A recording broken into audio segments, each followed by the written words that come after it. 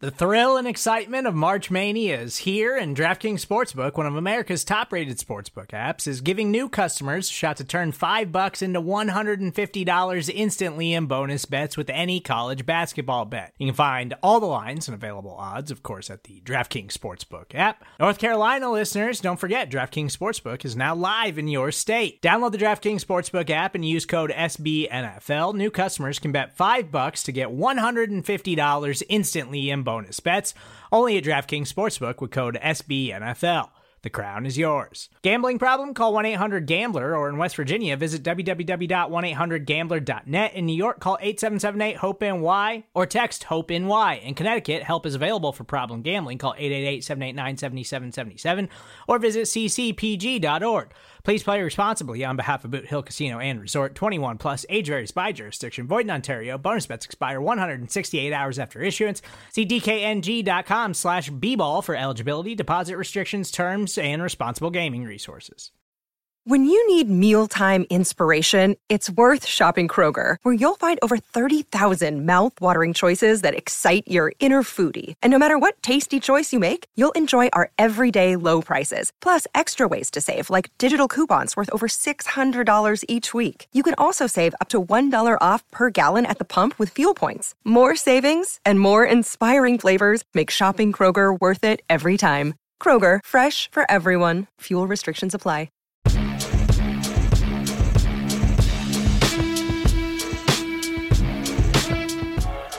Welcome back into another edition of the Arrowhead Pride Report. It is Wednesday, October 18th, and it seems like it's been a while since we've spoken to you guys here on the Arrowhead Pride Report. Thursday games always kind of throw the schedule off, but I am back with the leader of Arrowhead Pride, Pete Sweeney. Sween, it's Chargers week. Chargers coming off of a pretty poor performance, I think, against the Dallas Cowboys on Monday night. They are under 500 and desperately need a win, taking on the 5-1 Kansas City Chiefs on Sunday. Yeah, I think it's one thing for a team like the Denver Broncos to need a win, and the Los Angeles Chargers are something different altogether.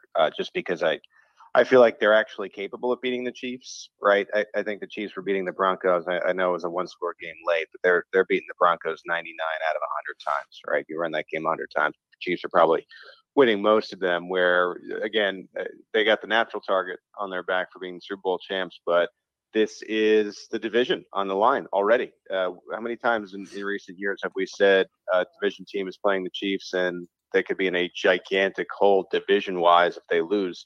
And you not even being at the halfway point of the season. And I think that's what we're getting on Sunday. And I think you're getting a frustrated Chargers team that probably thinks they could have won against the Dallas Cowboys. And it'll be interesting. The Chiefs got a little bit of a boost here with the 4 additional days rest. I know we always complain about maybe the Chiefs getting screwed or in one way or another in that fashion, but they certainly have that advantage. And should they take care of business this week, I feel like they'll be in a better position to win.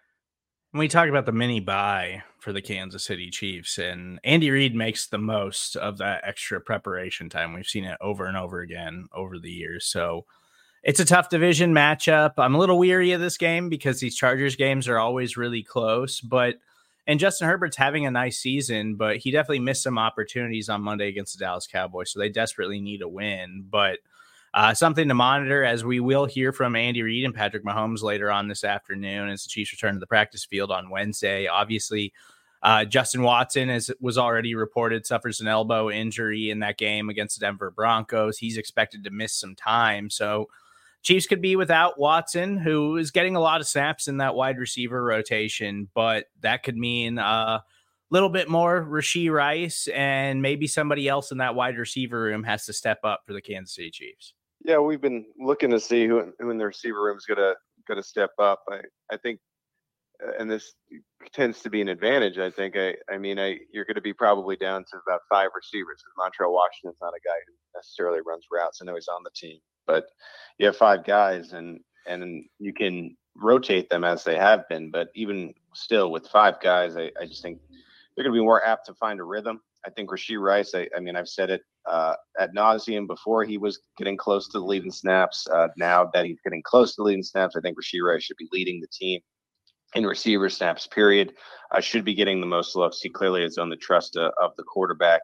And then now you're looking at third and fourth target type of production, just considering that Isaiah Pacheco is a weapon in the pass game, and so is Jerick McKinnon. So I think the Chiefs are starting to identify who they are as an offense. I think Rashee Rice is a big part of that. But you, of course, want to see that supplemental production, and it becomes more important because Justin Watson has been reliable for this team, and we're going to see what ends up happening with him. It doesn't right now look like, as we're talking on Wednesday morning, that they're going to put him on injured reserve.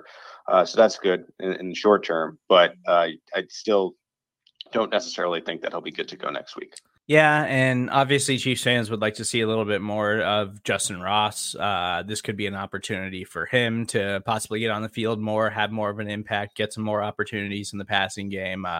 So I think that's something we're all eager to see more of. But also, the NFL trade deadline is fast approaching, and the Kansas City Chiefs, even though they don't have a lot of money right now, they always seem to be having those conversations, making calls, seeing if they can add to their roster and improve the team in a cost-effective way. And a player that I'd be really interested in, Pete, and I haven't talked to you about this, but Arizona Cardinals wide receiver Marquise Hollywood Brown seems to be available. He's not a super expensive wide receiver if the Chiefs wanted to pick up the phone and make a call on him. And I think he's a wide receiver who, it isn't a total game changer or anything like that. But compared to some of the other options that Chiefs fans have been talking about, like a DeAndre Hopkins or Juju Smith-Schuster, or even going out and re-signing Mecole Hardman, who just got released by the New York Jets, like, I think Hollywood Brown is a really talented player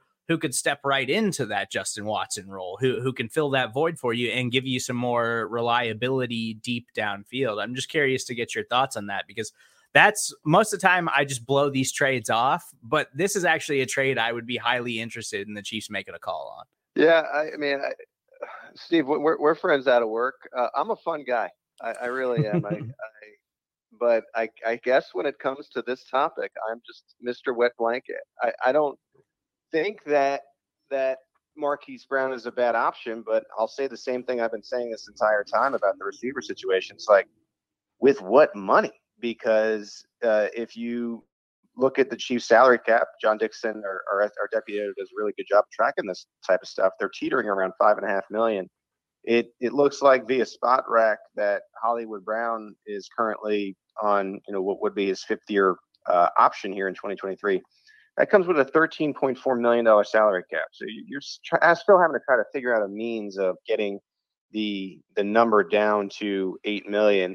I think the Chiefs were trying to make that type of space as they were dealing with Chris Jones. We know how that situation ended up.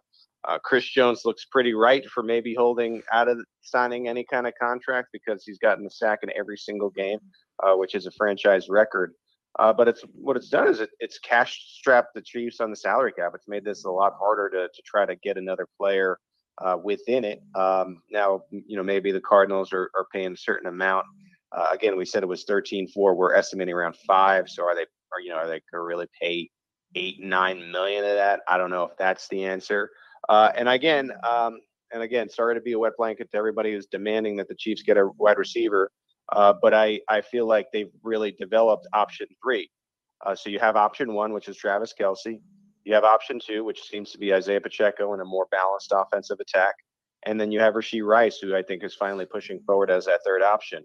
Not every team in the league, Steve, has a fantastic fourth option. I don't want to say that not every team does. All right, like you look around the league, it's some teams like the Tampa Bay Bucks jump out in my mind. Maybe the Cincinnati Bengals with all the receivers they have. But that's a luxury piece. And I think when you have Patrick Mahomes, what the Chiefs are buying into this year is doing it with what they have in the building. Now, Brett Veach is aggressive at the deadline. I'm not completely ruling something out. I just find it hard to wrap my head around the Chiefs going out and getting another pass catcher. And as I said on the editor's show, which Arrowhead Pride Radio, one of the two, I can't remember, but I said Patrick Mahomes is 6th in the league in passing yards. It's not like they're bottom feeding right now. So sorry to be a wet blanket to everybody. I swear I'm a fun guy, but I continue to be puzzled about the demand for another receiver when it seems like the passing ability is fine. Do I think it's going to happen? Probably not. We also we already have a Hollywood in Kansas City now, and that's Travis Kelce. Is Kansas City big enough for two Hollywoods at this point? Yeah, I think Marquise would have to take a back seat in that scenario. Maybe retire the Hollywood nickname. But yeah, it's always come down to money in this situation when we're talking about trades for the Kansas City Chiefs, and they don't have a lot of available cap space right now. John Dixon, you can follow all his work at arrowheadpride.com. He'd have a better understanding of what the Chiefs could try to do to free up some money to make something like that work. But it would probably have to be something like you mentioned, where the Arizona Cardinals eat some of that salary for the Chiefs to be able to make it work for the rest of this season. But I just think it's not just the Justin Watson injury. It's the fact that Marquez Valdez-Scantling has given you absolutely nothing this season. And him and Watson basically both just play the same role on this team. Like, they're just run deep and try to get open so Mahomes can take a shot. And that's basically the role that they both fill. Yeah. And Watson's been a lot better at it this season than Marquez Valdez-Scantling has. So maybe they still think the veteran can step up in the absence of Justin Watson. I'm just worried because MVS is not having a good year for the Kansas City Chiefs. No, and that's something I won't deny. And I've kind of had that measure with this whole situation. I think my pushback has been all these wild scenarios for outside answer X coming in, because I just don't think the Chiefs have the space. I think they're really just trying to figure it out with these young players.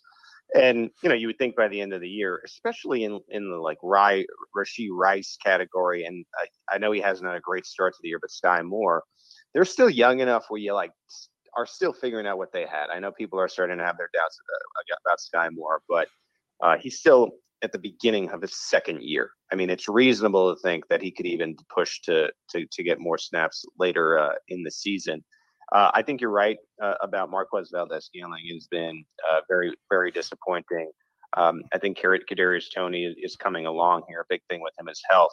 But I have no problem with people being like, well, if Marquez Valdez-Scantling is going to have this little production, who cares the amount of money that the Chiefs are paying him? Allow Justin Ross to have more snaps. I know I've been also somewhat a person who pushed back on Justin Ross, but at this stage, you got to start to play younger players when the older players are not producing. You see it around the league all the time. And sometimes that can be humbling. I think the Chiefs are pretty good at not letting that happen. I think when they have breaks like this, it allows Andy Reid to go back and watch all the games. And maybe he did happen to notice that there's been a lack of separation, a lack of trust in Marquez Valdez-Scantling. So maybe you see that type of adjustment. I certainly think that Rashee Rice is going to be the leading receiver coming out of this game. And I do wonder if some of the other snaps change where you see Marquez Valdez-Scantling phased out a bit because he has had such a lack of production.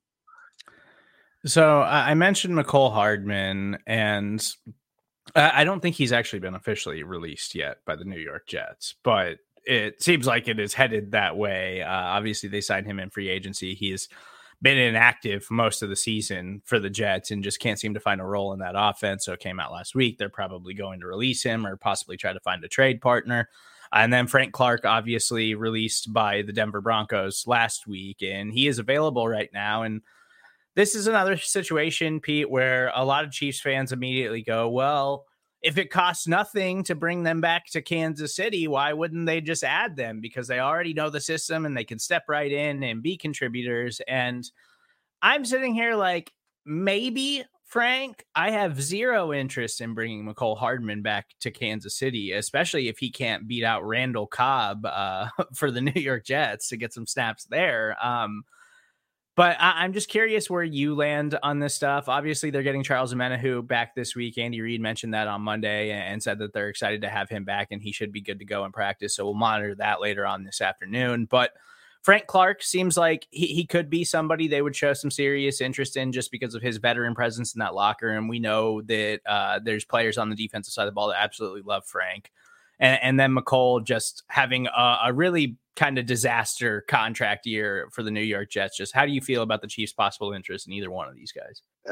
I don't know. I had mentioned that the whole timeline with Frank was the Chiefs didn't offer anything. We know that. He said that in an interview. And all they've seen this year has been the front seven being effective and the defense as a whole being effective. And they're already adding someone that they're going to have to cut someone for in Charles Omenihu this week. So I never got the Frank stuff. I understand he had great days for the Chiefs, but we have seen this regime in particular never look at the past when it comes to making business decisions. Look behind you at moving on from an Eric Fisher, moving on from Tamba Ali and Eric Berry and Derek Johnson and Justin Houston. They don't care what you did. They don't care what you did. It's what can you do. And it's never been a point where, to me, it seemed like the team was had any desire to bring Frank back. And I know that there was a lot of smoke. And I said at the time, Steve, you can vouch for me.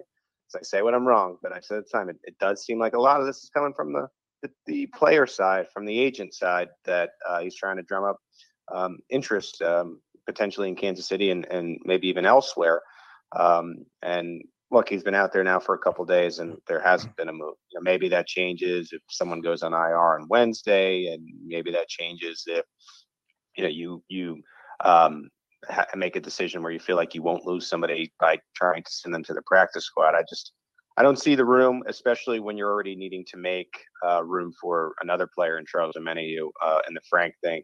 And then Mecole Hardman, as bad as the receiver room has been, from a production standpoint, especially with the guys that are returners and Marquez Valdez-Scantling and Sky Moore, this is just my opinion, I'm still not personally convinced that Mecole Hardman is a better wide receiver option from them. However, if you want to talk about bringing him back, and this would be humbling for Mecole, and making him take that like Montrell Washington role where he's just solely the punt returner and the kick returner, I guess I could buy that. But I don't think that's what Mecole wants at this stage. Knowing Mecole, I think he still wants an opportunity to prove that he's a downfield receiver. And even as a lack of production has been a concern for Chiefs fans, I just don't think Mecole would be an answer. Same thing with Frank on Mecole. Chiefs never offered anything. So, I think there's a better case to be made for what's different now. It's like, well, you want to see other receivers, but I don't think the Chiefs feel like Mecole Hardman is the answer there.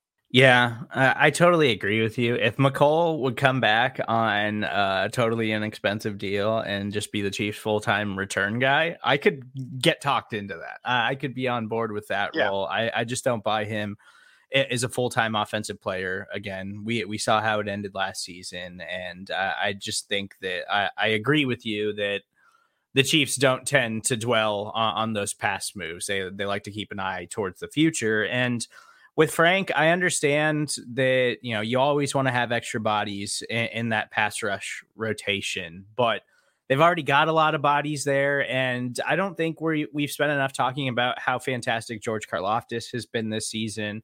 Felix in a limited role has shown some pop, and they're getting Charles Omenihu back, who they really, really like. And the Chiefs defense has already been a top 5 unit in the NFL. And I don't even think we've seen, the peak of their pass rush just yet until they really get Charles Omenihu back in the fold and get him going.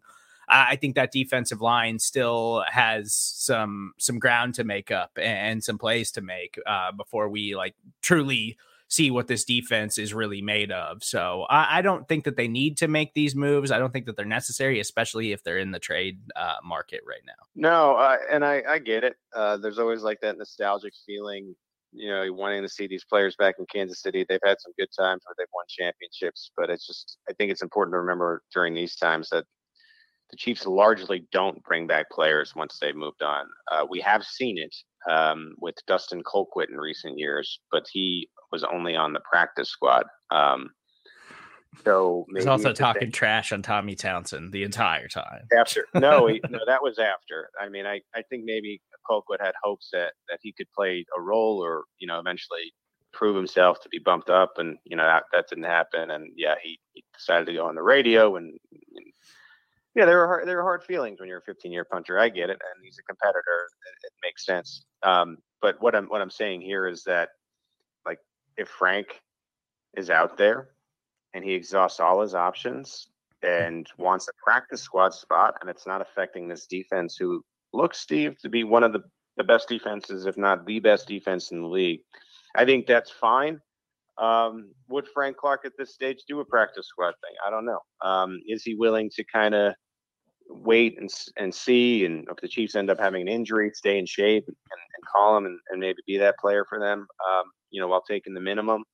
It's another thing entirely. I think he's going to probably look at all his options, and I think the Chiefs are going to be honest with them about what they see. And we don't know, right? We don't see these behind the scene calls.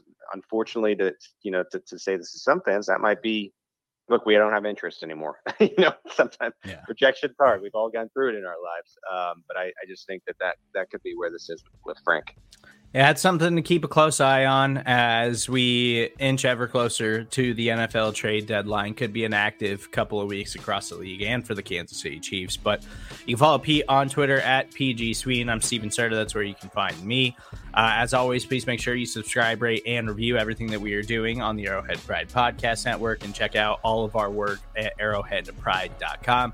We'll have everything you need to know later this afternoon from the Chiefs media availability and practice on Wednesday. We'll also have a fresh edition of the Great British Chiefs Show, so be on the lookout for that. We will talk to you guys tomorrow with the next edition of the Arrowhead Pride Report.